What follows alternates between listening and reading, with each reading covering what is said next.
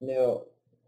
Hey guys, it's Robert Gardner with the Robert Gardner Wellness Podcast. I've got a good friend Josh Terry here. He actually lives in Austin, so we decided to use the internet and computer to communicate with each other. Josh, what were we going to say? I was just going to ask if you wanted me to lead off with some of the things that I had idea-wise, or did you have something in mind Oh, that I'm you real. wanted to Yeah, start with? so I find it interesting over time. I'm noticing the more people I work with, both in podcasts and video, people are very uncomfortable. And I think what it is like their sense of perfection. Yeah. Like I posted a video for a Kristen. I used Shotcut and then used some other software. And then I sent her the video. It took me 30 minutes to make it because I've learned how to use some software. And she said, well, I don't really like the face I made at the last part of the video. And I'm like, huh? It's like Uh-huh. sweeping your floor and finding one hair in the corner. I'm like, really? Like, dude, this is small potatoes. Like, my complexion, oh, it isn't the Yeah. best. I got a mole. Like, that's too much. So for me, I tend to be very laissez-faire and very like easygoing. So like if we say, hey, we're going to talk about technology and we completely change and talk about something else, I just don't care. Like I can speak extemporaneously about things I don't know anything about. So it's easy for me to just put things together and allow you to have the floor essentially. So what's going on? Well, I'm working on a book, and the book is a concept of learning theory, Yeah. but I'm using these conversations to kind of explore some of the aspects of it. And I thought today it might be interesting to go over some of the problems. Yeah. So these are, I'm just real quick going to say some of the things that I've been thinking about that I think this concept is relevant to. One is like hustle culture. It's great. Yeah. There's a lot of positive aspects to it, but there's like a dark side Hmm. of kind of guilt that comes from not living up to it. And it's unsustainable when it's misunderstood. Yeah. And another aspect that ties right into that is people are living with a massive amount of anxiety. Yeah. Let's start with that. There seems to be a problem these days with those things. I'm I'm talking to more and more people that are capable of getting something done and struggling constantly, even if they achieve something fairly significant in their lives. And what I'm noticing with somebody that's at a high level of success or they're just beginning, there's a mistranslation that they do of the hustle culture. Just easy to do. Most people mistranslate it to, work, work, work, hustle all the time, never stop. And they push constantly. And when you push constantly, like when you're constantly redlining behavior, you never have a chance to heal. You never have a chance to recover. You can get stronger in some ways, but your overall self, I've found, tends to be worn down over time. And a really obvious example of this is the bodybuilder. Bodybuilder cannot get in the gym and then max out and then max out the next day and max out the next day and expect them to grow muscle mass. They actually lose muscle mass if they do that. And people that are sort of entranced by the hustle culture, they try to do that. And I think that they get diminishing returns over time, where they actually, instead of becoming more successful from doing this, they run out of steam and become less capable. And tying into this is there's a really, really good reason, I think, why people are automatically doing this. Because it's not just the social narrative. Hustle culture is new. Catholic guilt is not. Like, that shit's been around for a while, and we've thought that we had to work hard to be better for a long, long time. And working hard to get better, of course, is a good thing when you say it just like that, but when it consumes your life to only push to be better, it takes away from other aspects of life. And the thing that ties into it is an aspect of learning, which is we are habit-forming creatures, and habits are formed very easily. So when we start to learn something, the very first experience is newness. And newness is anxiety-inducing. It's difficult. It's a struggle. And newness is hustle. It's push toward that new achievement. And that's the first thing, by definition, of what the learning process is that you have to do. But the second step is to sit with that thing and explore it. And that second step is, one, it's not learned. Two, it's not taught. And three, it's not instinctual. Because when you first experience something new, when you first try something new and you go into that anxiety of struggle to try to be better, you succeed a little bit. Because, like, that's what happens. Like, you learn the rules of chess and you play your first game. Yay. You learn how to throw the bowling ball down the bowling alley. Like, whatever it is, you learn something new. And when that happens, your reward systems fire. And from that point on, your habits are formed because their habits are formed by reward systems.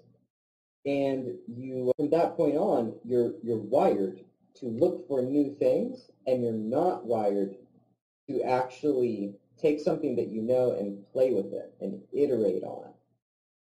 And I think this is prevalent across any field where skill building is an option.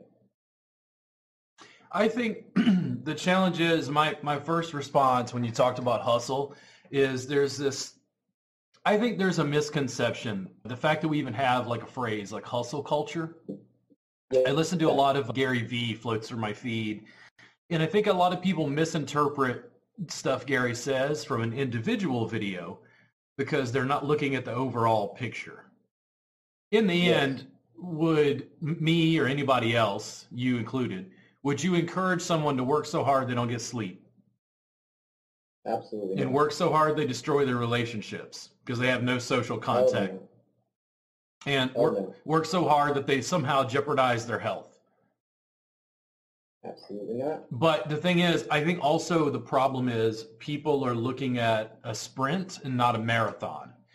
The long-term goal, if you're a marathon runner, isn't to run a marathon every day. It's to train consistently, allow your body to condition itself, run miles and miles and miles so that when you finally decide to run the 26, I think, plus miles that it is a marathon, that your body can easily do that. That is a long-term thing. It's not something you shoot out in 20 seconds. A big burst of exertion. I think one of the reasons I've been successful is I'm very determined. And then when I hit a stumbling block, I can get frustrated just like anybody else, but I tend to just put it aside and come back. The thing is, I just keep going for years and years and years. So like with you, Josh, we've had lots of conversations about software because people are describing me like I'm a tech worker now. And I'm like, huh? Because I just learned how to use, Canva to do some basic graphic design. And I learned how to do, here's Anchor. I can upload a file and then make a podcast. And then, I can use Canva to now make a graphic for the cover for that podcast that we upload on Anchor. It was just putting pieces together over time. I think other people look at it and say, well, Robert he works too much. And it's like, no, this is me.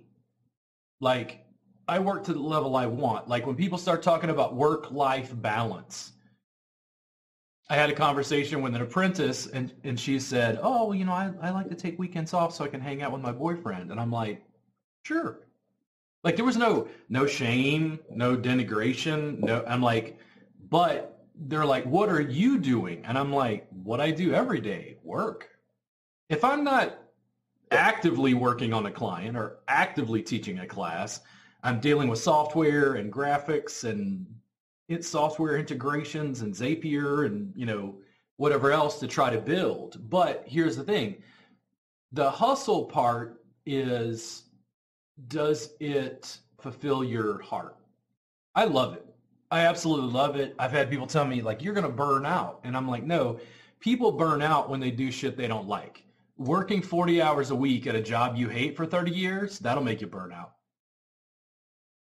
Well, that's the thing. And I want to be very clear. I'm pro hustle culture. I actually like it. I think it's a good thing. But it gets mistranslated. Like yes. You said, people that watch a couple of videos, they misunderstand what the real concept is behind it. And I mean, that's something that I admire about you is, like, you've learned these lessons better than I have at this point, which is when you get tired, you stop. Yeah. which doesn't sound all that innovative when you say it out loud, but damn, it makes a big difference in the world. Well, I mean... and a lot of people don't stop. Yeah. A lot of people don't understand that concept, and they only get stopped by external circumstances. The obvious version of this is getting sick, right? Yeah. There's people that don't stop working until they're ill, yeah. and then they start working again once they're better. They think that they were sick, and then they got back up and started working. What actually happened was their body needed to rest, so it told the body that it was sick, and then you rested, and then you got up and went back to work. Yeah. So, I mean, you can live life that way, but I think it's incredibly dangerous. And I think there's a bunch of people that don't understand it, and the two main things I guess there's three. The three main things that I think about with this is, one, the habit forming thing that I described initially is the very action of starting something and pushing into it. If you get a reward kick from it, it makes you want to do it again. Yeah. So because of that, we're wired to actually go towards anxiety. We're wired to go towards something that is a push because we're going to try to get the reward kick again. And then another one is guilt. Like, we culturally have turned guilt into the most useless form that it can be in. To me, guilt is a highly useful thing. Guilt is incredibly useful in a short-term scenario where you have done something badly that you could fix or do differently in the future. Guilt is excellent for that, and it's useless for almost anything else. And we've turned guilt into a sort of long-term thing where it's like, I'm just going to, feel guilty about my lack of achievements until I've hit my 6-month goals, And that's turned into a sort of like self-dislike, a self-hatred that when people stop, they notice it. And when you're working, you can let that weight of guilt come off of you. You can be distracted so that you don't notice it, that you don't feel good about yourself. But when you stop, there's no distraction to hide the fact that you're not happy with your existence. And one of the things I'd argue is that stopping is often harder than starting for some people. People that are ambitious and want to push, stopping is often the more difficult part.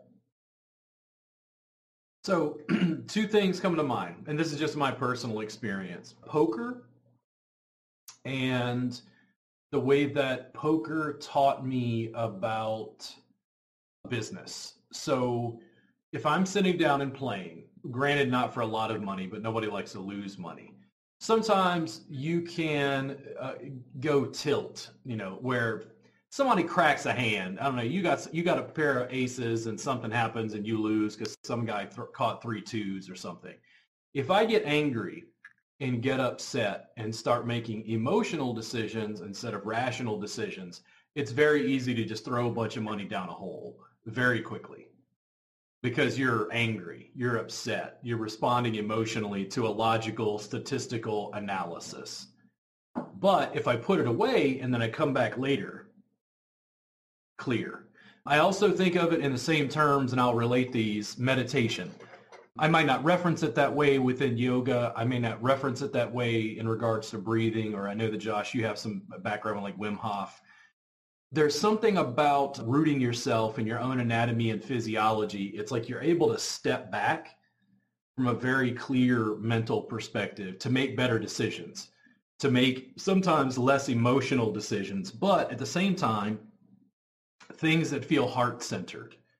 You're playing a guessing game in entrepreneurship around what you should and shouldn't do as far as where you should put your time and energy. What's the next thing in your business you should go for? How much time and energy should you put? Once I get to a point, and poker taught me this, once I get to the point where I'm tired, I'm making more emotional decisions based on how I feel instead of whether this is a good bet or not. And what I do is I say, hey, man, listen, you've worked on all this software stuff in your business all day. Take a break. And here's what I do. I go sit down, do a couple yoga poses, stretch out, maybe have a snack, a little bit of tea. And I come sit back down, and I'm much more mentally able of tackling the challenges. To me, it's that whole thing about longevity. It's not about one hand. It's not about one poker tournament. It's about the entire game of life. How do you win it as a marathon? Like, my goal is to be 80, 85 years old, maybe 100, and check out, and basically be able to look back and think of all the friends, family, loved ones, all the people you helped with no regrets. A lot of people, they're just looking at, again, a single video, a single business decision, a single this, they had a bad day. And it's like, don't allow one day out of 365, ruin the rest. Especially if, again, you're making bad business decisions because you're being overly emotional or jeopardizing your mental, emotional, or psychological health. To me, it's very long. To me, it's like, what's the downside of taking a break and pondering, hey, is this a good decision before we do this? I don't see a downside to that sort of strategic thinking. There is no downside. And what I've found is that people don't see it that way. There isn't a downside, and people don't realize it because they see danger.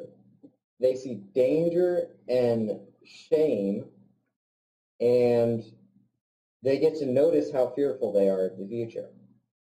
When people stop, they tend to first just feel bad that they stopped.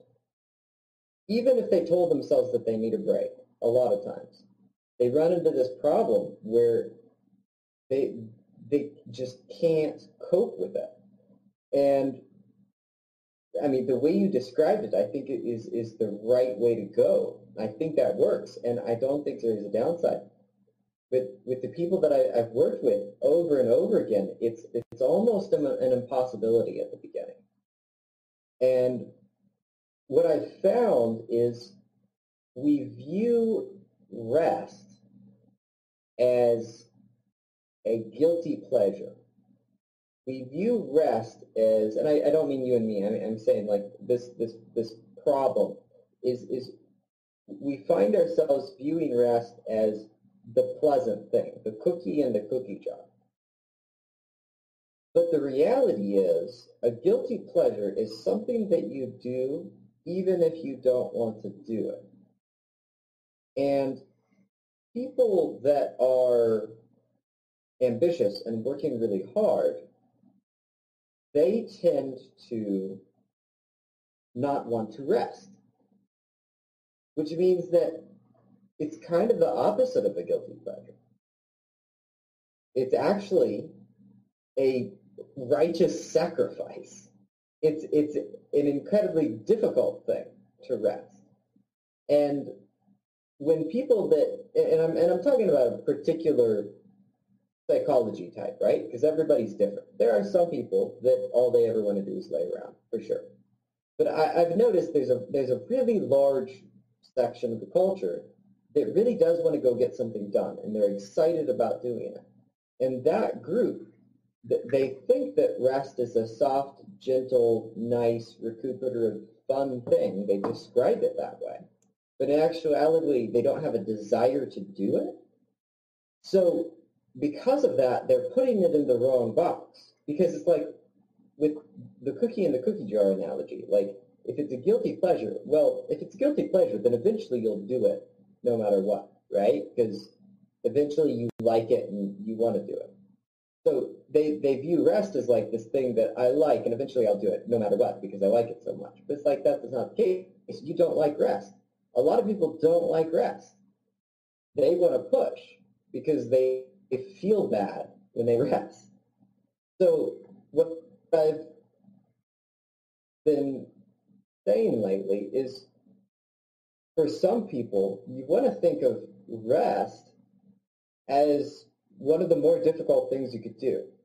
Like, rest is the task. Rest is the job. And work is the play. Because, well, you work all day long. Work is the thing that you want to do. And yeah, you can use the excuse of like, yeah, well, I need to pay the bills and this and that and the other. But the reality is like most people have wired their reward systems to get to the point where they want to push. So if you want to push, then pulling back and resting is the task. And you have to turn it into almost like you have to classify it in your mind as the right thing, or you won't do it, I've found. And then when people classify it correctly, they realize, oh, wait, no, this is something that I don't want to do. But if I tell myself to do it and I recognize that I don't really want to do it, I can muster the discipline to do it. Because most people think that they need to apply, most people that are in this particular culture, most people think they need to apply their discipline to their work. But the reality is, like, you take people like you and me, we are happy to apply our discipline to our work. We want to make the best things we can possibly make. And we will happily invest as much of our energy as we possibly can into creating that thing. So there's sometimes more desire on that end than there is on the rest side. And I've found that this seems to result in people being really drained and not being able to operate at the level that they could. I mean, I'm going to say something as cliched as balance, but I also think that some people's balance is different than you and I. Just like some people's diet is different than you and I. Some people's number of hours a day is different than you and I. What I think happened to me in school is they tried to make you conform into this box that biologically I just didn't fit in. I'm not a morning person. We set this at 1 p.m. and I'm like, great, I'll have coffee. I'll be fully awake because I might wake up at 11. For other people, they're like, oh my God, he sleeps the whole day away. But it's like, yeah, but I might be working till 3 or 4 in the morning. But if I don't go according to my normal biorhythms, are my biorhythms wrong compared to everybody else? No, they're just different. The problem is when you're trying to force yourself into a box that doesn't fit. If I talk about yoga and somebody says, well, I don't like yoga, I don't tell them, well, you should do yoga anyway. I don't like meditation. Well, you should meditate anyway. It's like, no, you should go jog if that's what does it for you. Like, who am I to say what's going to work best for you?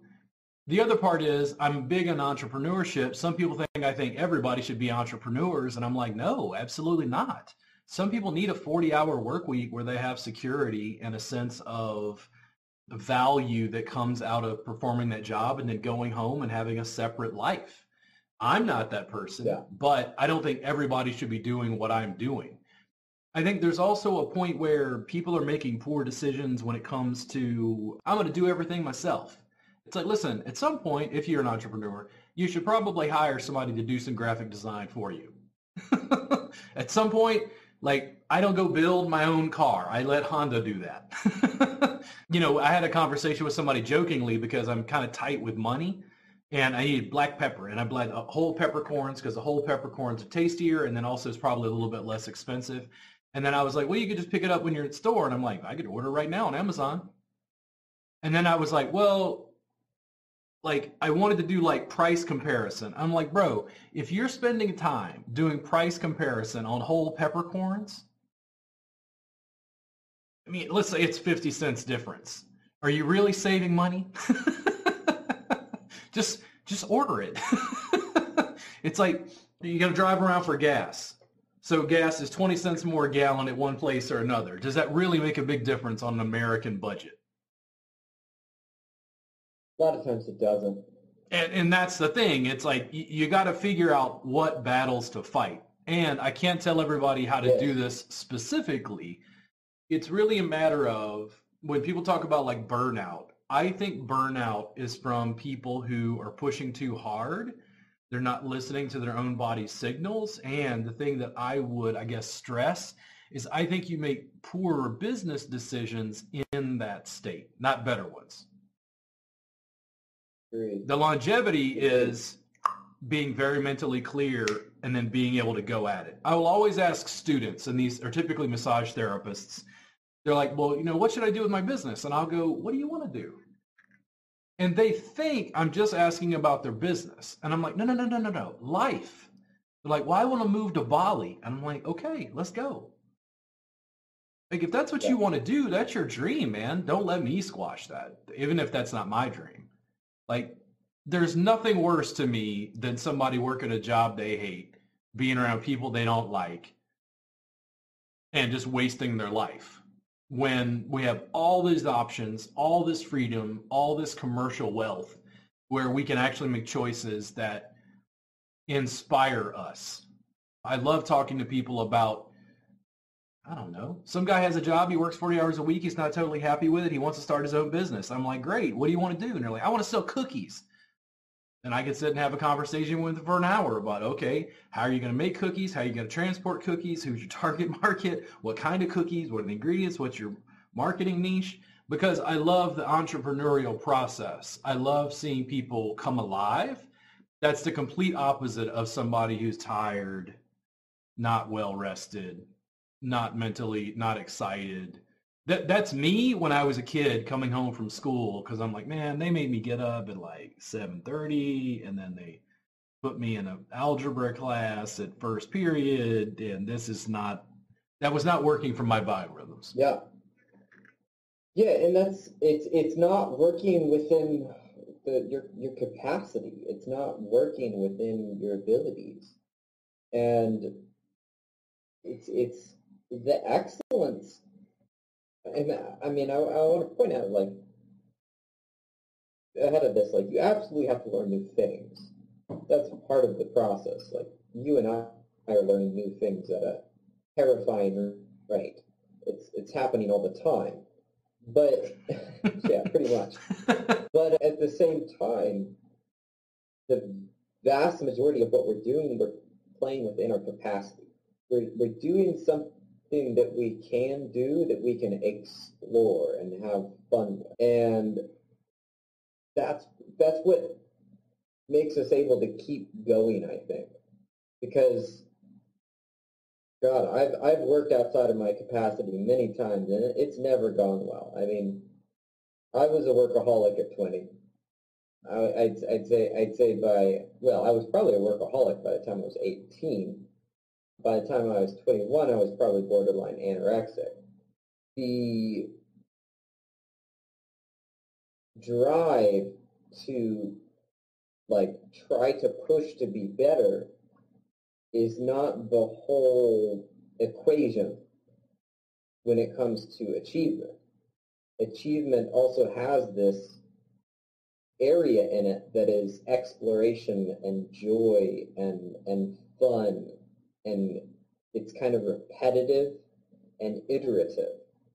And like we talk about this inside of your practice when you teach people things. But one of the things that is so often done is like you teach somebody a progression, right? They learn a series of things that they are supposed to do. And when they ask what to do next, they go, hey, what's the next progression? And, your response, I think, your gut response is something along the lines of, no, now you're supposed to use that progression. Now you're supposed to take that progression. That progression was a communication of a concept. You're supposed to take that progression and apply that progression in your practice so that you can figure out where it's actually relevant. Because teaching is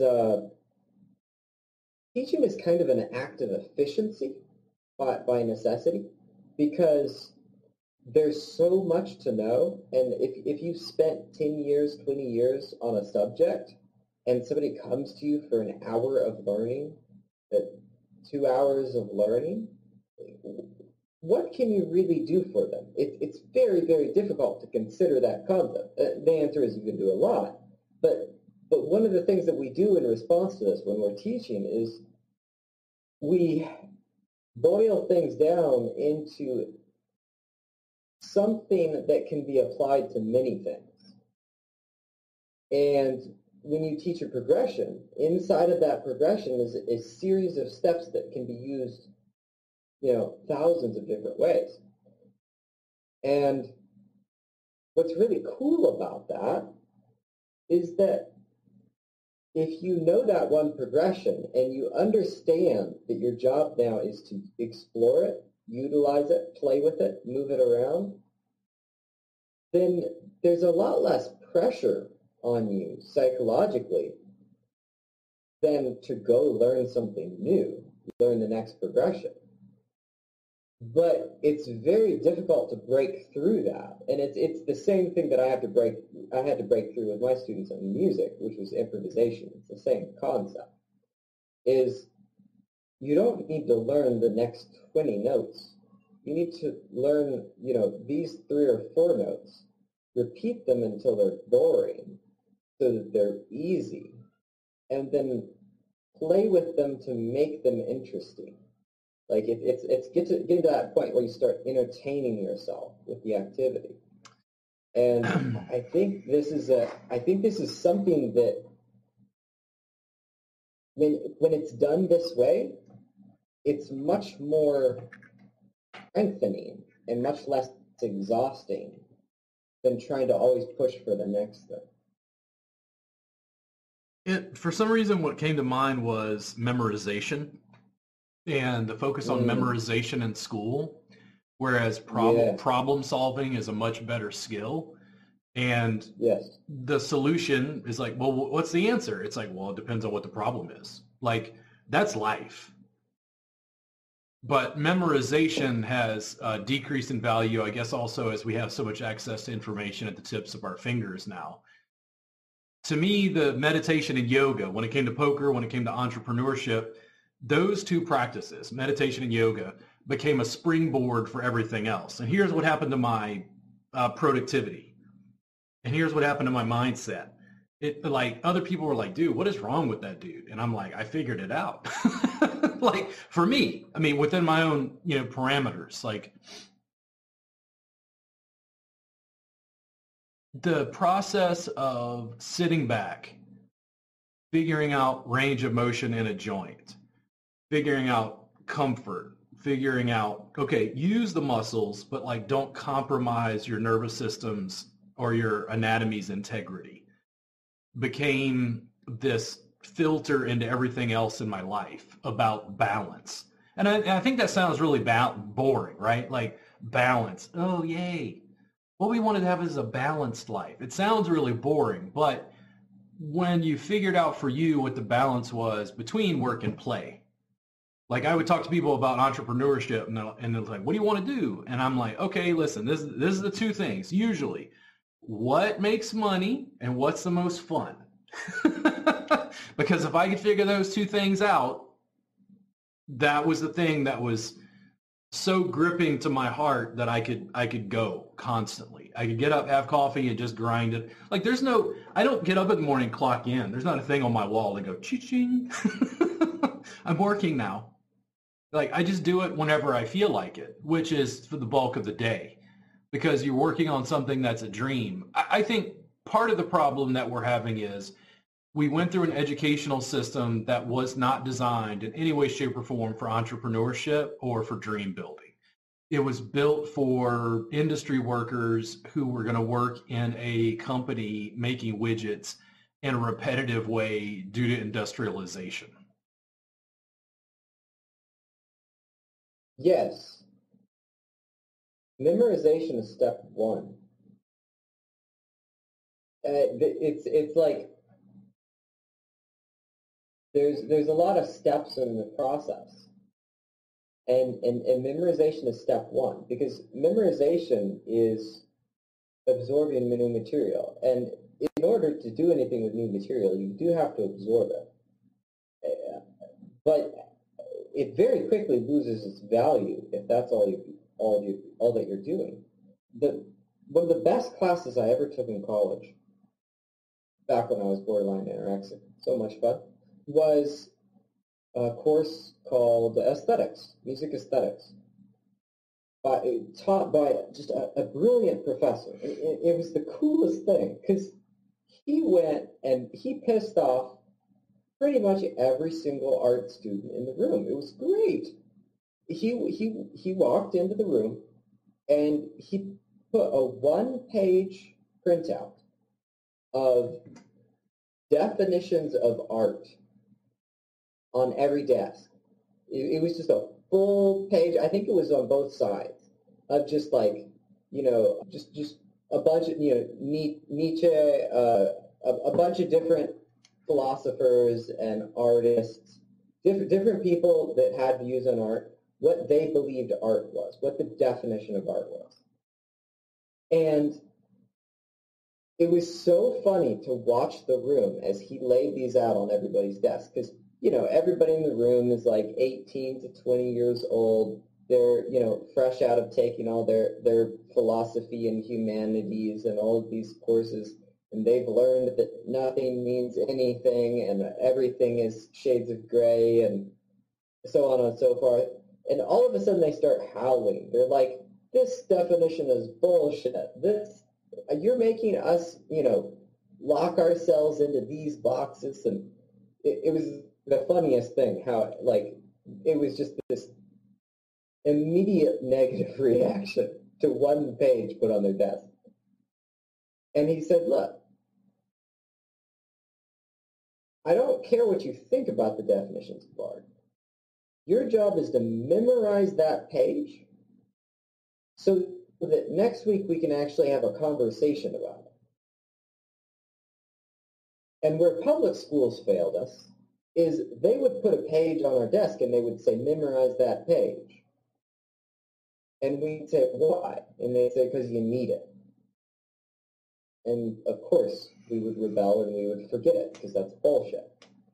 But this guy said, if you memorize this, it will be fixed in your mind well enough that we can coherently break them down, take them apart, put them back together, and turn them into something we want to utilize for ourselves. And that's why I say memorization is step one.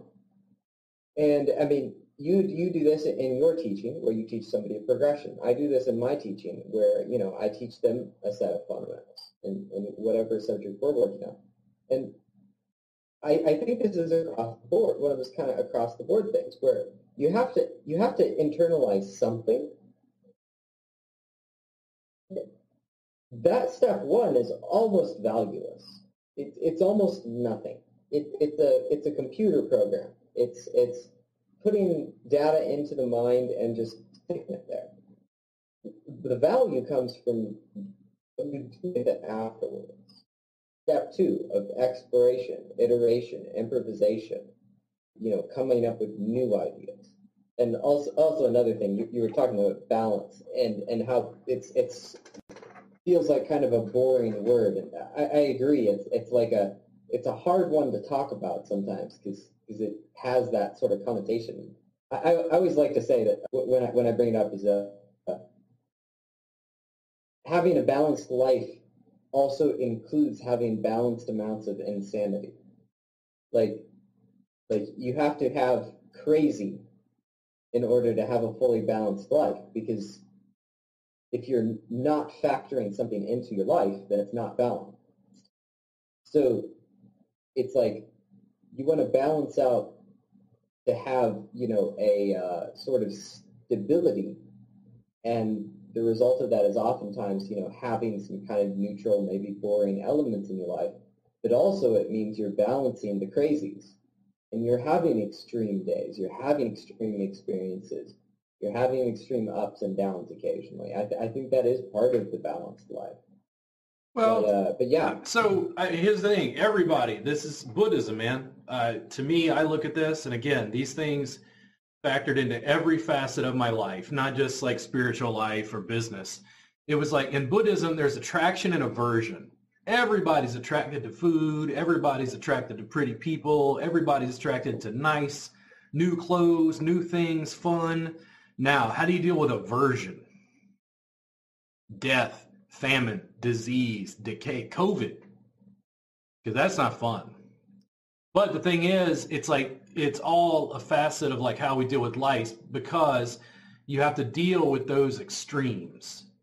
And I think the way that you learn to deal with those extremes has a profound impact on the relationships you have with other people that funnels into our businesses as entrepreneurs. Like, how do you handle it when, I don't know, things aren't going well? How do you treat people? How do you communicate with them? How do you this? How do you that? I think it's a good skill. And I think as a kid, like little babies, don't have any communication skills. They don't even talk yet. They just cry. And then the parents got to figure out, okay, do they need to be changed? Do they need food? Do they need milk? Do they need, like playtime? Do they need touch and attention? But we learn communication to be able to figure out what it is we can do, not only in the good times, because everybody can deal with the attraction, but how you deal with the aversion is the part that really interests me. How do you deal with the haters online? How do you deal with being reported to the state board? How to deal with clerical and taxes? The aversion part, the hard stuff, is often what really is the sandpaper in life that makes people who they are, in my opinion. Anybody can do the easy stuff. Yeah, that ties in perfectly with the things I've been thinking about in the book, which is essentially it's an argument to go and explore your aversions and to become more comfortable with them. And I'm presenting it a really counterintuitive way where I'm saying, hey, look, rest and recuperation, working on fundamentals, exploring things that you already know, doing things that are kind of easy. That's the thing that ambitious people actually have an aversion to. I mean, there's far worse versions of this out in the world, but I think there's one also inside of just the day-to-day life of people that are trying to achieve is they get the attraction from driving towards their goals, but they aren't willing to look at their aversions, and they don't understand what their aversions are. Yeah. No, and they have a natural push in America specifically. I think people are very short-term. Like, I want my peppercorns now. I'll go to Amazon and order it. And Jeff Bezos has somehow provided that infrastructure. But thanks, Jeff. Thank you, Jeff. But, dealing with, and I want to say my wife, but I'm divorced now, so I'll tell you how that worked out. But it's like, how do you deal with that when you're having a problem with your significant other? Because to me, I look at people when I'm dating now, I'm like, okay, how do they deal with adversity? Because yeah, everybody can go have a good date, and we had a good date and good food, and it was nice, and we connected. It was so great. But how do they deal with, I lost my job, I'm broke? How do they deal with my car broke down? Do they treat me like adversity? How people deal with adversity and how people deal with challenges is the real make or break to me. It really tells me something about people. And I think Go ahead. Go ahead. The real thing in life is learning how to deal with that. Entrepreneurship, like I do this all the time. I go, okay, how do I feel about something? That's one thing. But then in a business sense, how do I get it done? It doesn't matter. It means two shits what I think about my business. It matters what the customers think about your business. You got to look at it rationally. Adversity. Yeah. Adversity is kind of one of the big ones in life. It's one of the big teachers, one of the big tests. It's a big thing to learn from. I think I started kind of clicking once I started learning more about Eastern thought. I think that was a big step for me as well. My first influence there, instead of Buddhism, was Taoism, and I grew up with classic Western conservative beliefs, family, etc. But when I started studying those concepts of the push and pull and the focusing on the fundamentals, that was a big one for me. Is that those simplistic things, learning to focus on the most basic elements of life, to learn from them. That started moving me forwards in a big way. There's something about pulling back and focusing on those simple things that allows you to see the drivers, see the push and pull that happens in the world and in your life, the attractors and the repulsors, the pleasures and the suffering. You start to see it more clearly. And it's such an interesting thing when you can gain an appreciation for those things that you find more difficult. I mean, that's a big part of what I've been going through as I've been studying the cold exposure. That's such a difficult thing for me, and I've been working on it for like 3 years, and I've gained so much from the process, and it's so interesting to get to that point where these things that are difficult can have a sort of sweetness to them. There's a way you can appreciate them, and it kind of blows my mind.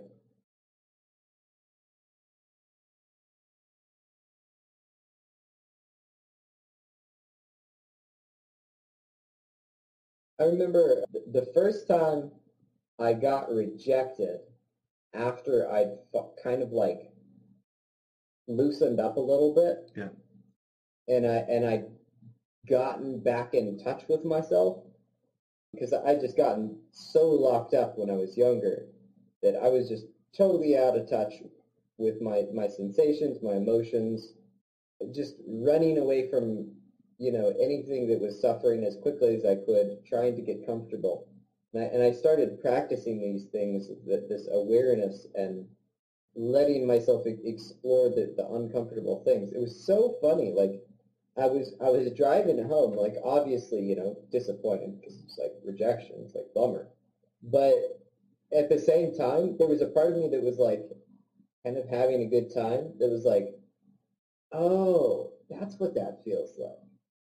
Huh, that hurts, but that's kind of cool.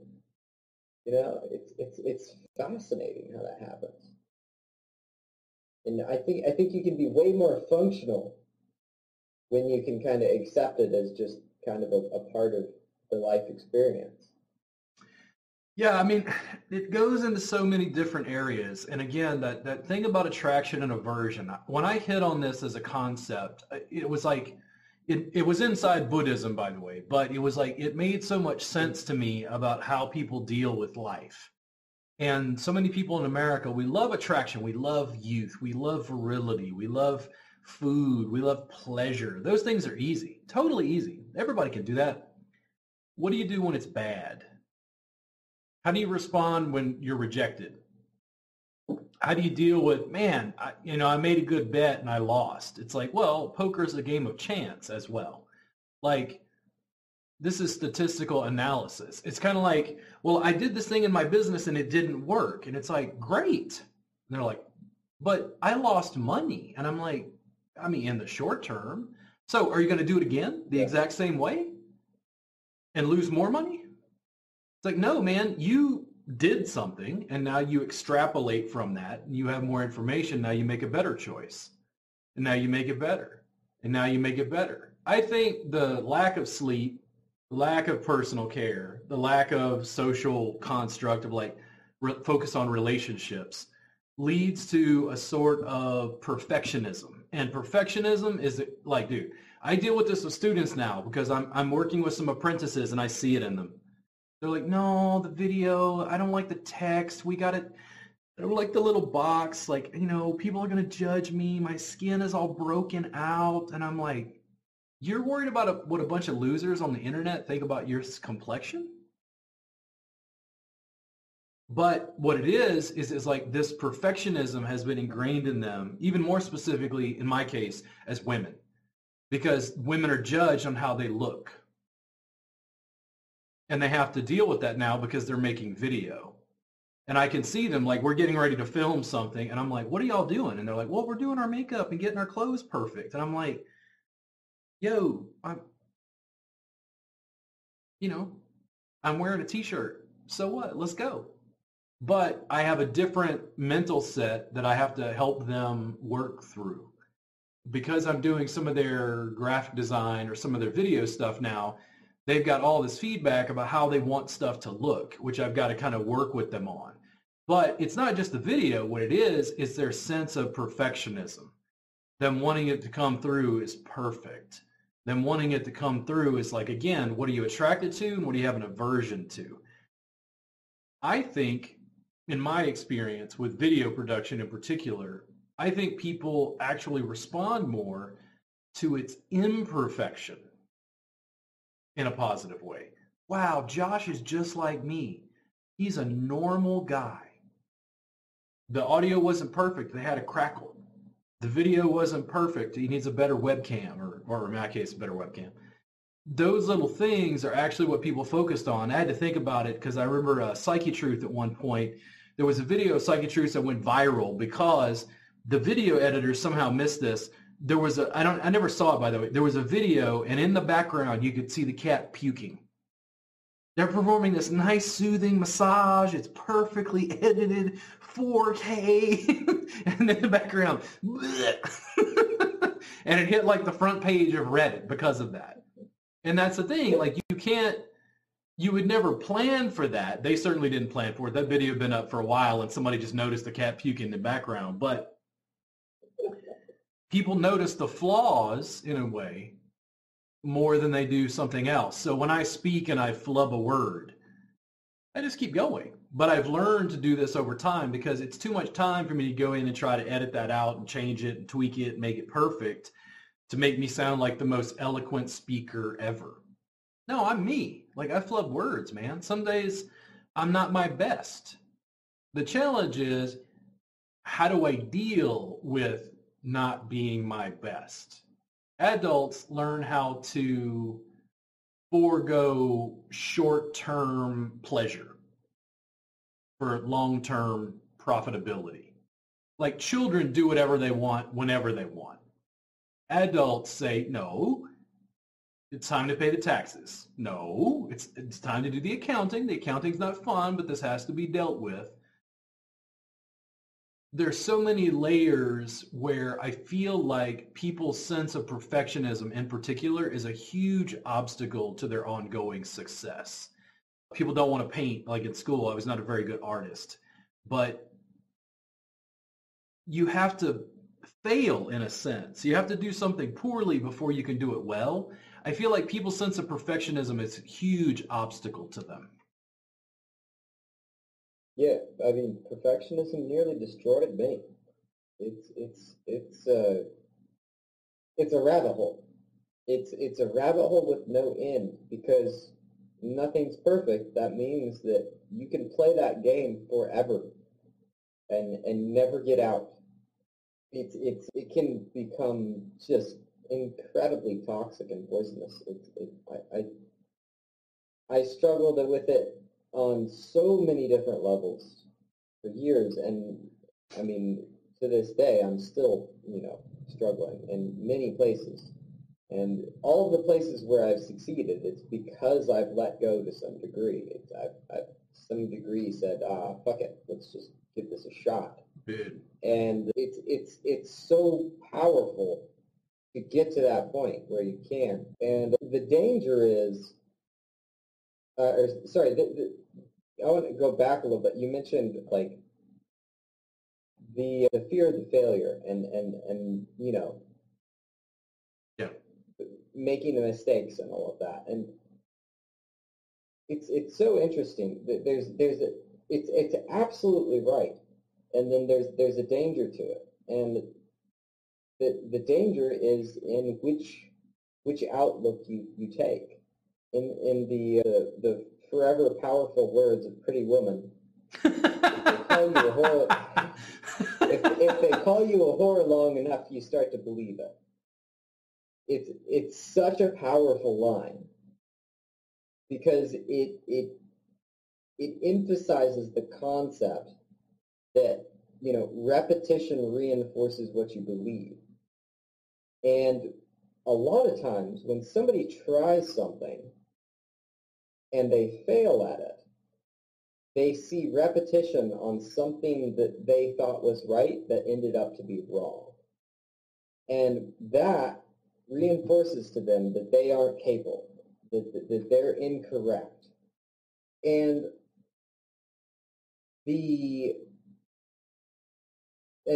that's very, very destructive. And the flip side of that is really excellently exhibited in a tech company, actually. So a tech company that's halfway to $1 billion already, so they have a huge cash reserve, and they're ready to go, and they know what they're basically trying to do. They just need to figure out how to do it. They will burn millions upon millions of dollars making mistakes. And when you ask them what happened, they'll say, we were just testing. Yeah. That wasn't a failure. We were looking for information. And they're correct. Yep. So it's really a viewpoint thing. And if you let yourself be reinforced by the experience in a way that says something about your value, where it's like, this thing went wrong, you failed. This thing went wrong, you failed. This thing went wrong, you failed. Over time, you start to believe it. But if instead you understand that you are testing, and each failure is a new piece of information, that's an entirely different structure to live by. It can just shoot you to the moon. I know that I personally in business, I will get into anxiety because I'm doing needless speculation about, well, what are people going to buy? Well, I don't know. Let's think about it. Let's spend weeks. But I don't know. We don't know what people are going to buy. It's like, listen, unless you're doing something in your business that you can't change later, package it the way you think they want it and see. And if it didn't work, change it. Ask them. Like, you're an entrepreneur, you have a product or service. Ask your customers, what do you guys think? I sell salamis. I mean, artisanal salamis. Like, do you want the spicy or the not spicy? Do you want this? Do you want that? And it's like, do you want a mix box? And they all go, I want a mix box. It's like, so sell them what they want. The packaging. Like, I can spend tons of time, like, needless speculation, by the way, when all you have to do is take your best guess, make sure it's something you can come back from. Don't, I got a $10,000 budget. Okay, well, don't blow the whole budget. Just test at $500 and see what happens. You can recover from $500. If you blow your whole load at 10 grand, you're going to have some business problems. That's where it's like those small tests tell you what the marketplace wants. The needless speculation, because we'd like it if it were perfect, and we'd like it if we made the right decision every time. It's interesting to me because people will start to talk about regret. Like, what business stuff do you regret? And I'm like, not making enough mistakes, basically. Because doing something gave me information. It either worked or it didn't. And both of those are almost equally valuable. Because what worked, you do again. And what didn't work, you go, let's change it. Why didn't it work? And you get pattern recognition so you could keep pushing the business forward. Yeah, when people ask me what I would have done differently in college, I say I would have gotten drunk more. More parties. And why is that? Experiences. They're incredibly valuable. But this idea of trying things to see if they work without the heavy weight of perfectionism weighing it down, it's so much less pressure. People that think that things have to be perfect, they see the world through different lens. It feels like failure isn't an option. And it ties into poverty mindset, I think. Because, poverty mindset is this concept of, there's lots of different facets to it, but one is there's not enough to go around. And you only got a couple of chances, so you better do well or you're fucked. And I think that's a big part of where perfectionism comes from, because there's other, you can get to perfectionism from many different alleyways. Lack of resources. Interesting. I don't think I've thought about it that way. I'll continue with that. Yeah. So when people don't have resources, or they don't believe that they have resources, it doesn't matter. It's the same thing in this case. They conserve them because, well, I'm gonna need this, right? So there's also endemic spending that goes on inside of poverty mindset, but that's for a different reason. That's because people spend to feel rich. But this thing is, there's not enough. I need to hang on to what I have with every bit that I can, and then if I'm going to risk it, I'd better risk it on something good, which means that risk had better be the perfect risk. And we know that there is no perfect risk. It's almost oxymoronic. Just not a thing. But when we feel that our resources are precious, then the tragedy of losing a resource on something that you could have done better feels more painful, because you're like, oh my God, I barely had anything, and maybe I didn't think clearly enough or think hard enough preparing for this attempt that I was about to make, this risk that I was about to take. And I think the way out of it is, the way to become wealthy, the way to get rich, like if you want to get really rich, the way you do it is you become more capable of risk over time. Because there's no big money without some risk. And I'm in no way saying go gamble. That's not what it is. It's about taking measured risk that's well within your capability. Poker, man. Listen, I talk to people and they're like, that's gambling. And I'm like, oh, you must not play poker. At least not the way I play. like, don't get me wrong. There's chance. It is a game of chance fundamentally, but No Limit Hold'em in particular is the sweet spot. The reason it's the Cadillac of poker is because it's the perfect match between emotion and risk management, mathematics, and statistics. Do you gamble better? And you might answer yes because of your personality, but if you do, it's rare. Do you gamble better when you have less chips in front of you?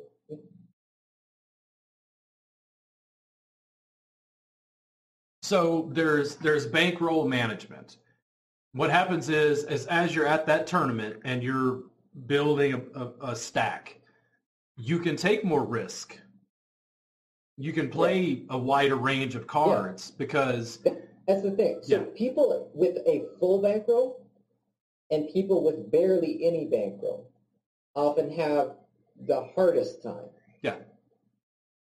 Because somebody with a full bankroll has a lot to lose. And somebody with a small bankroll has everything to lose. Yeah. And both of those are things that people don't want. So I really think that perfectionism, one of the dark back alleyways to perfectionism is poverty mindset. Because when you feel like you don't have enough, you feel less capable of risk, which means that when you do something, you need to find a way to make it not a risk. And the only way to make something not a risk is for it to be perfect. It's not actually real. It's not possible. It can't be done. But that is the way you would do it. That's how you would not risk, is make something perfect. So we try to do it.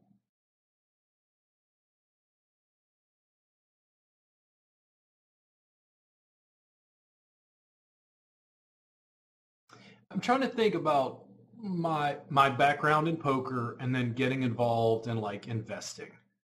And I think initially what you do is you invest your time and energy because you don't have money. And then once you have some money, you're trying to figure out how to invest that money to generate more wealth, more options. So you can take more risks in various ways to generate more. But I'm trying to figure out how it rolls in with the notion of like perfection.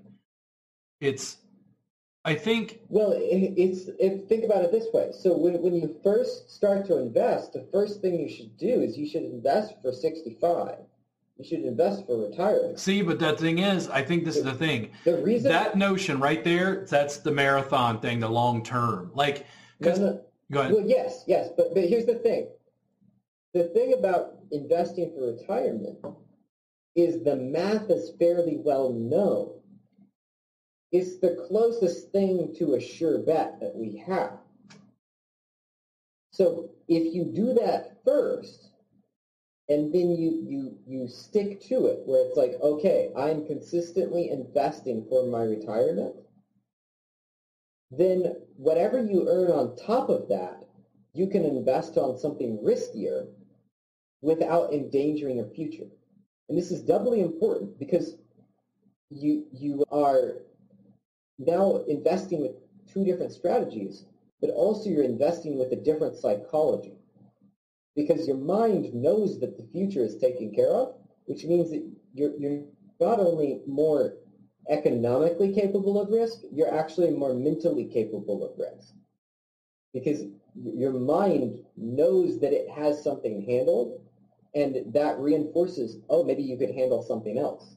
So it's like you invest for the long term, and then once you commit to that, like you said, you decide on the marathon. And then once you commit to the marathon and you go, okay, well, like maybe I'll hit success at 80 if I use this pattern, but I'm good with this pattern. It works. I feel okay. Then you can try some little thing here or there to get success at 70, get success at 60, get success at 50. And you slowly shorten the time scale because each decision you make for the long run makes you stronger and smarter in the short run. If you do it from that lens, and I'm not saying that automatically happens, you have to try to do it from that lens. If you do it from that lens, then you become more capable of risk over time. Because, and what I mean by more capable of risk is you can take a risk and it won't harm you. Not long term, yeah. And that's what you have to get to. You have to, and if you don't have that, if taking a risk will harm you, you're by default going to be a perfectionist. Yep. Because you have to be, because you don't want to die. So the only way out of it is to figure out how to take a risk that won't harm you, and then you can let go of the perfectionism. It's like in poker, it's like, okay, a hand. You can lose a hand. Okay, a tournament. Can you lose the tournament? It's like, okay, but you've got to make moves to be able to have a fruitful career long-term playing. And one of the things that happens in that long arc is pattern recognition, which makes you a better investor and it makes you a better poker player. A guy can't be playing with ace-ace every time he raises. Now, statistically, for the amount of time that he raises, what is he raising with? Okay, what are the first three cards? What is the flop? All right, the turn. Am I ahead? Am I making a good bet? Sometimes I lose a hand. Oh, no. Sometimes I lose a tournament. Oh, no.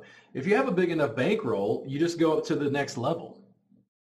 Bankroll management, I think, in poker is like, I love poker. I think it's taught me so much about life in the same way that like meditation or yoga have. I know for some people, like, that has nothing to do. Like, okay, it has nothing to do with your game, but it does mine. It's very instructive about risk management. Agreed. Yeah. Yeah. Risk management, I think, is one of the roads to dealing with perfectionism. That's a good way to put it. Like, I was talking to Kristen, and Kristen was worried about some graphics and stuff on a video, and she's like, oh, well, I'm a woman, and people judge me. And I'm like, oh, okay, cool.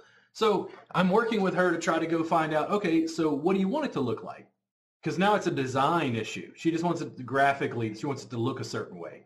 But once we figure that out, it's like more video, more video, more video. Now, what's the downside, and I'll say this for massage therapists, what's the downside of producing bad video in an industry that produces no video? Not very much. Somebody's going to call me a loser. I'm like, yeah, there are tons of losers on the internet who see a video and comment negatively or whatever, but you get to draw your people. That's like a guy talking to me. I do this with guys all the time. And they're like, oh, I think this girl's nice, but I'm afraid to ask her out. I'm like, why? And they're like, well, I'm afraid she's going to reject me. And I'm like, yo, bro, if you don't put yourself in a position where she can reject you, you're also not creating a situation where she can say yes. That's how it works. Yeah, it's that concept of there is a risk to saying yes, and there is a risk to saying no. There's a risk to asking. There's a risk to not asking. There's a risk to trying things, and there's a risk to not trying things. But the thing is when you try something, it might turn out right. Yep. When you don't try something, it will never turn out right. So here's the thing. There's always more risk in terms of certainty. Sometimes there's a greater risk of, like, let's say you're like, well, let's go cliff diving today. Well, I don't know if I want to go cliff diving today. It looks kind of dangerous. Maybe I won't do it. There's risk of death, right? Like sometimes it's more extreme results you get by trying something. But by default, there's always more certainty on the downside risk of saying no. So it might be subtle. This is me. There's always that little bit of pain. Dealing with women taught me this.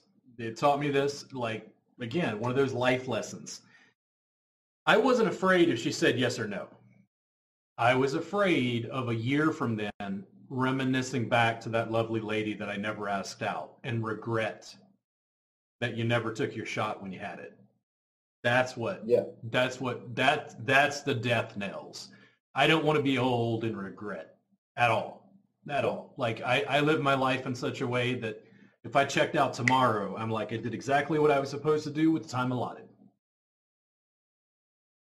I mean, it's the way to go, because any other route, you're consistently discontent.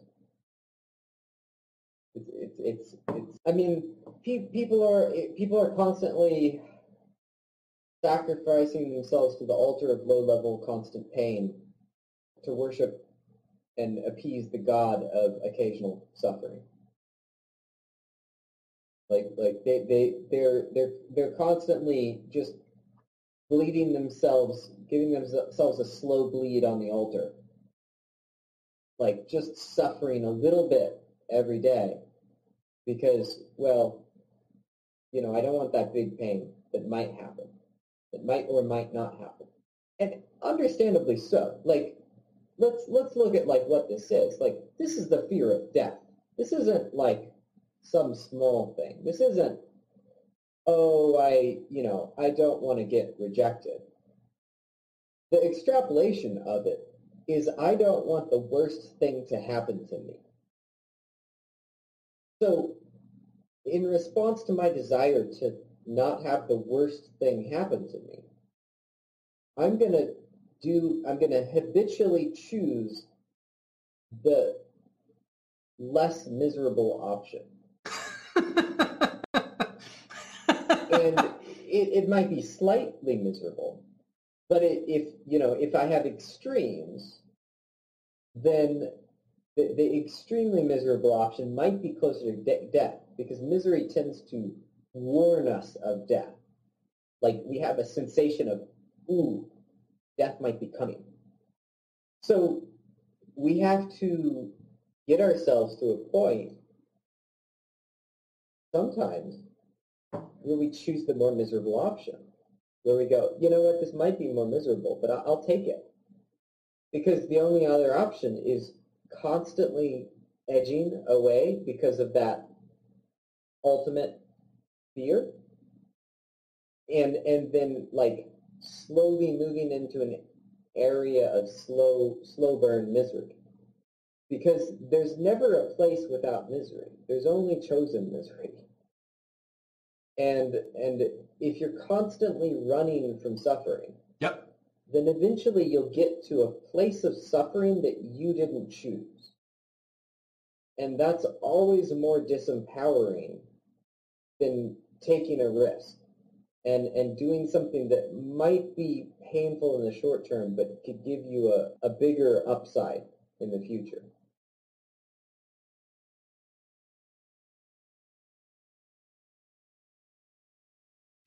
there is no avoiding of the problems of life.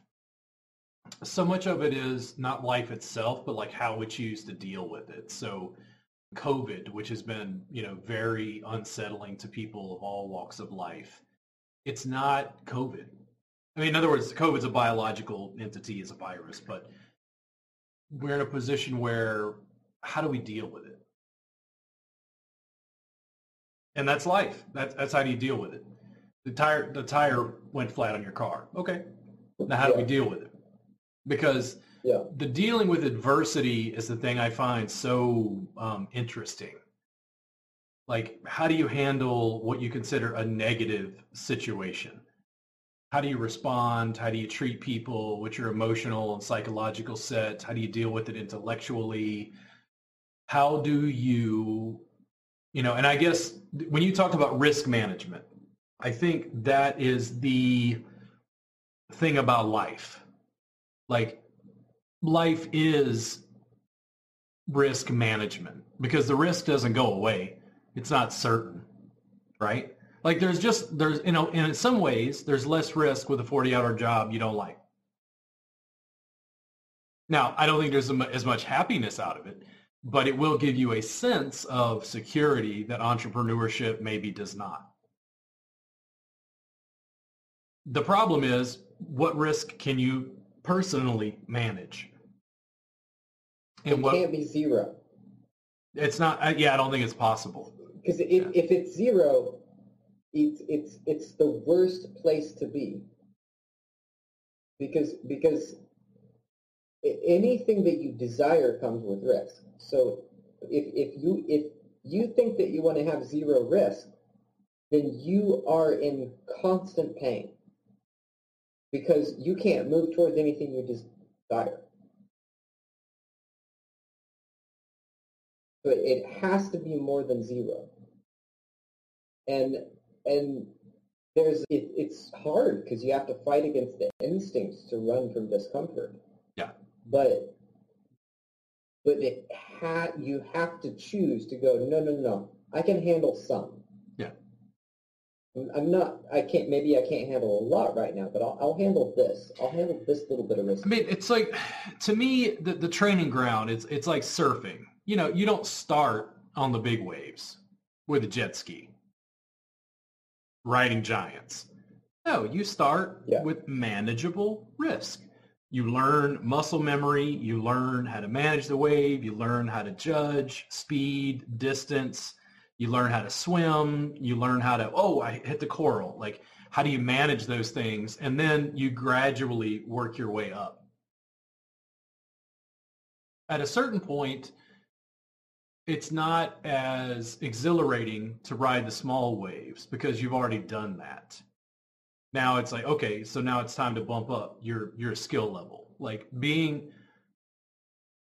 I think people as investors, their level of risk is dependent upon their own set, like mental set, and then also on like their bankroll.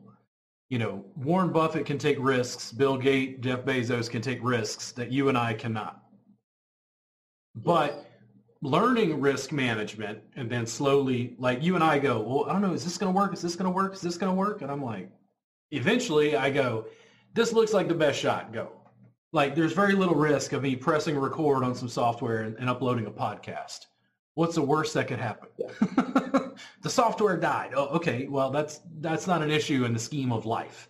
People aren't going to remember the flaws in the video. People are going to remember the long arc and trajectory. Every surfer has to get used to wiping out. No surfer rides every wave perfectly. Sometimes the guy who can ride giants gets on the little wave and falls off because he just wasn't good that day. The wave tricked him. The challenge is, again, for me, when I talk to a lot of people, it's like, I think the perfectionism or focus on perfectionism, I sometimes think it's like it covers up for their fear of, in other words, if you don't do anything, then you don't get to find out. But you don't get a chance of losing either. And they're so afraid of losing. They're so afraid of like visual art. I'm not good at visual art. Happy little trees. Like I don't take out paints and do it regularly. But what I do is I deny myself artistic capacity, deny myself fun, and I never find out. But I don't have to lose. And I like not losing. I like not feeling like a failure. I think the perfectionism is like it's covering up a sort of psychological inadequacy. It's like, you know, just because you're, you know, good at one thing doesn't mean you're going to be great at another. Just because I'm a good cook doesn't mean I'm going to be a good graphic designer. But you don't know until you try. I feel like people are using that perfectionism as an excuse not to create. I agree. I don't want to invest because I could lose money. Something as stable as like just generally the stock market. The overall market, like what is it, index funds? Yeah. Like this isn't like a single stock. The company went bankrupt. No, like index funds. Like we know that generally, is it like 5%, 6% return like annually? Do you know? Average? 8. Okay. So it's like 8. That's fairly consistent. And some people are like, no, I could lose money. And I'm like, yeah, okay. Now, statistically, if we had a war, you know, over the last 100 years or so, it can generally, but it's like if you're trying to avoid risk, it just means doing nothing. And I don't see how that's even remotely happy. Risk management is like the term that keeps sticking in my head, but the notion of perfectionism, and I see it so much in video production because I'm working with people small time massage therapists trying to build their businesses. And again, it's like, one, they want it to be perfect. And then two, the reason they want it to be perfect is because they're afraid of other people's judgment. And I'm like, guys, listen, people are losers. There's a whole lot of losers on the internet with access who just sit on their couch and don't ever do anything because they're afraid of other people judging them. I would much rather have a bastion and fan base of haters, so to speak, than do nothing and completely be silent, not make an impact on the industry. Like, that's the loss to me. It's not, well, Robert wore a t-shirt we didn't like. His skin broke out in class. It's like, oh, those old videos, he was like burping all the time. It was gross, you know. Like, I'm not worried about their judgment about one day of my life. I'm worried about my judgment of the entire arc of what I created in the long haul. And that sense of perfectionism for me is just, I don't know. I just don't live there anymore. Like, when I start talking to students and we're shooting video for them or working with video production, I see their emotional and psychological stuff coming out of that. Like, oh, you know, people are going to judge me. And I'm like, you're worried about an industry full of people who don't make video judging you for the videos that you make? Really? I think I got one last thought on it. And that's I think another element of it is that we think that we're more powerful than we are, or we want to think that we are. And there's actually a use in realizing that, no, you're not that powerful. And what I mean by that is we think that we can define the experience more than we think we can. We think that by our, you know, graphic design choice and our little edit here, our little edit here, there, we're really defining the structure of what has happened. When really the majority of the work has been done by the sheer act of creation. And I think it's something that we hang on to because we don't want to realize that, you know, we're not that powerful. But when we do, we can get out of the way and we can go, well, I know that I can't really define this as much as I think because I don't even fully understand what I'm making because I'm seeing it from a first-person point of view and other people are going to see it from a third-person point of view. Like, I'm not even going to know what I'm creating to some degree. And then you can kind of step aside a little bit and you can start to just make things and take pleasure in the process. And I guess one more thought to tie in a little bow is I liked your surfing analogy because it was built under the concept of playfulness, right? Because it's like, going back to some of the other things we talked about, is like, okay, so learning something cold is kind of step one, just kind of memorizing something and noticing that it's there. Something new, existing. That's step one. But step two is iteration, exploration, repetition, dealing with the boredom of trying it a couple more times than you think you need to, seeing different facets of it, coming up with new ideas based on it, all of these things. And that's really just not an option without play. It's not an option without having that desire to explore, which comes from play. So I'd say that's just one other element of it. In getting out of the perfectionist game is start playing the game where you're taking something that you can do okay, and then just playing with it. Yeah. I mean, from an art standpoint, it's kind of like I would look at somebody maybe like Picasso in his earlier years, you know, with paints on a canvas, and then thinking like TikTok.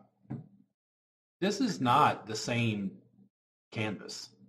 Like, this is such a quick, repeated iteration. Like, well, like I almost make stuff for social media and go, how can I fuck this up? And it's like, I made videos on TikTok and people were like, yo, bro, why is the video? I'm like, dude, because I'm playing with software and I sized it wrong. And I'm like, so what? Like, nobody gives a shit. Like, I don't have to make a TikTok perfectly. That's old. That's dead. Let's not even remotely the long arc. The game is like playing with stuff and like figuring the edges of the software in my case. At what point does the software not allow me to do the podcast? I push it too far. I mess up an audio source or who knows what. Like, when you're painting, you're painting for the given parameters of that canvas. Painting an icon is different than painting a 30-foot long canvas. Yeah.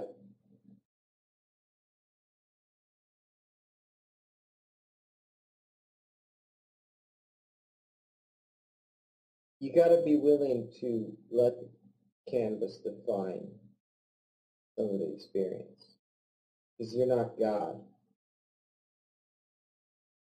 You got to be willing to like see the canvas and be like, well, what can I do here? Yeah.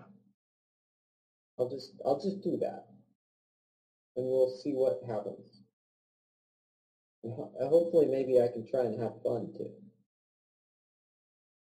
Yeah. Yeah, trying to, like, I bring up a lot of jazz analogies like Coltrane, because you have to learn scales, but then you got to improvise and play jazz. And I posted a quote from Coltrane that was like something about only if the feeling is right.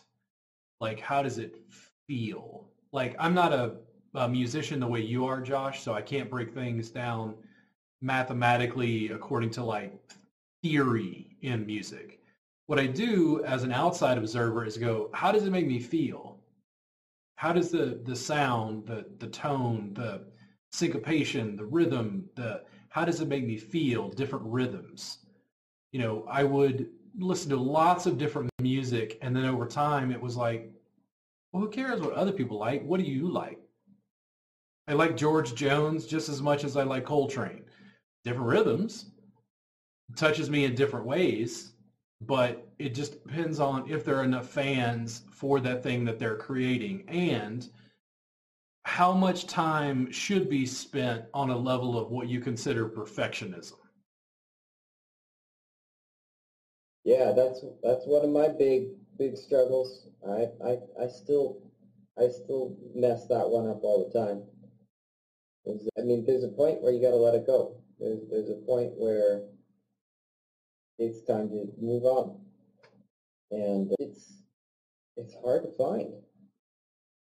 Hard to find, but it's for sure. It's got to be somewhere along the lines of you work on it for as long as it makes you better, and working on the next thing would be less valuable than working on the thing that you are working on now. And that's rarely the case, because most of the time, finishing a project and working on the next project is the fastest way to learn something new. So learning to focus on production is just enormously valuable. But I think I'm running out of steam here. You got more endurance than me. Oh, I do this all the time. This is just me having a conversation with you.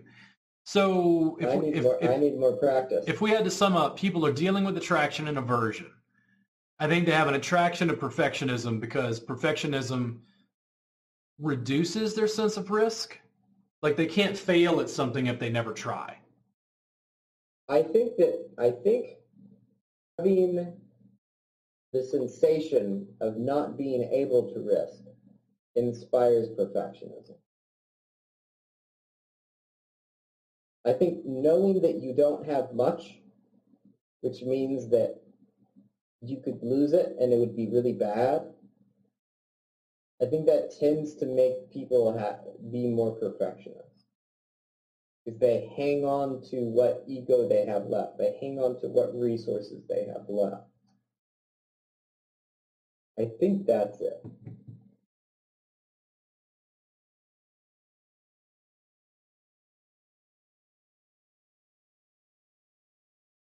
I might have never explored that concept before. From a social I think media it's a good one. standpoint, judgment, man. I see it again and again with people, other people's opinions, Oh and yeah. lots of people who are just losers. I mean, I remember Gary Vee Yeah, saying and if this. somebody has really low self-worth, if they have really low self-worth, they feel very incapable of risking social judgment. So they will put enormous effort into appearing in a way that will meet the approval of the masses. And then somebody that feels that they has higher self-worth, that feels that they can risk judgment, they don't need to be as perfectionist about it. Yeah, it fits in that frame.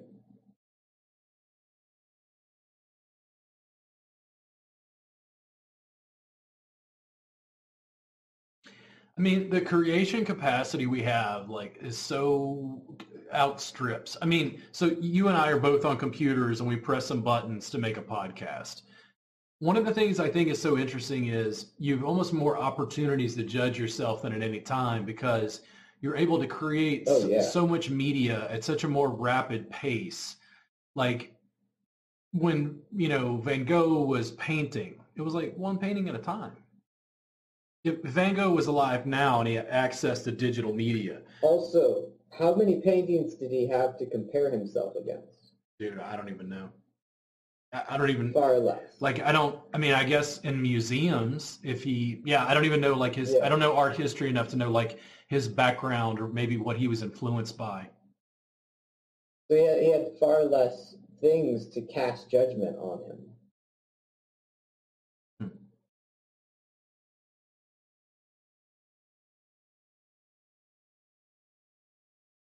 If you don't take risk, you can't win. You don't ask her out, she can't say yes. You don't invest, you're never going to, like, have your interests accrue. Your investment, what is your investment? It appreciates. Is that it? Yeah. Yeah. Or just increase. Cool. So Josh, you said you were winding down. I wanted to make sure people know. Just underneath Josh, you can follow him at Josh Terry Plays, either on TikTok or Instagram. I've got my other social media shares on here if you want to follow me. Do you like when people like private message you? Yeah, you can DM me on Instagram. Instagram. Josh Terry Plays. Okay. And then mostly these days, Josh, like you're just doing a lot of coaching for people, mindset stuff. Yeah. Yeah. Yeah, I'm working on the book and coaching. It's mostly based around dealing with a lot of things like what we just talked about. Trying to sort through that psychology-based, emotional-based dilemmas a lot of time for business owners. I mean, that kind of field. Cool. Well, listen, guys, thank you so much, Josh, for chatting with me. We should do this again on another topic. Thank you all for tuning into the podcast. I'm going to go ahead and upload this when I get a chance. You guys have a great day, and it was really, really great talking with you again, Josh. Thanks for having me on.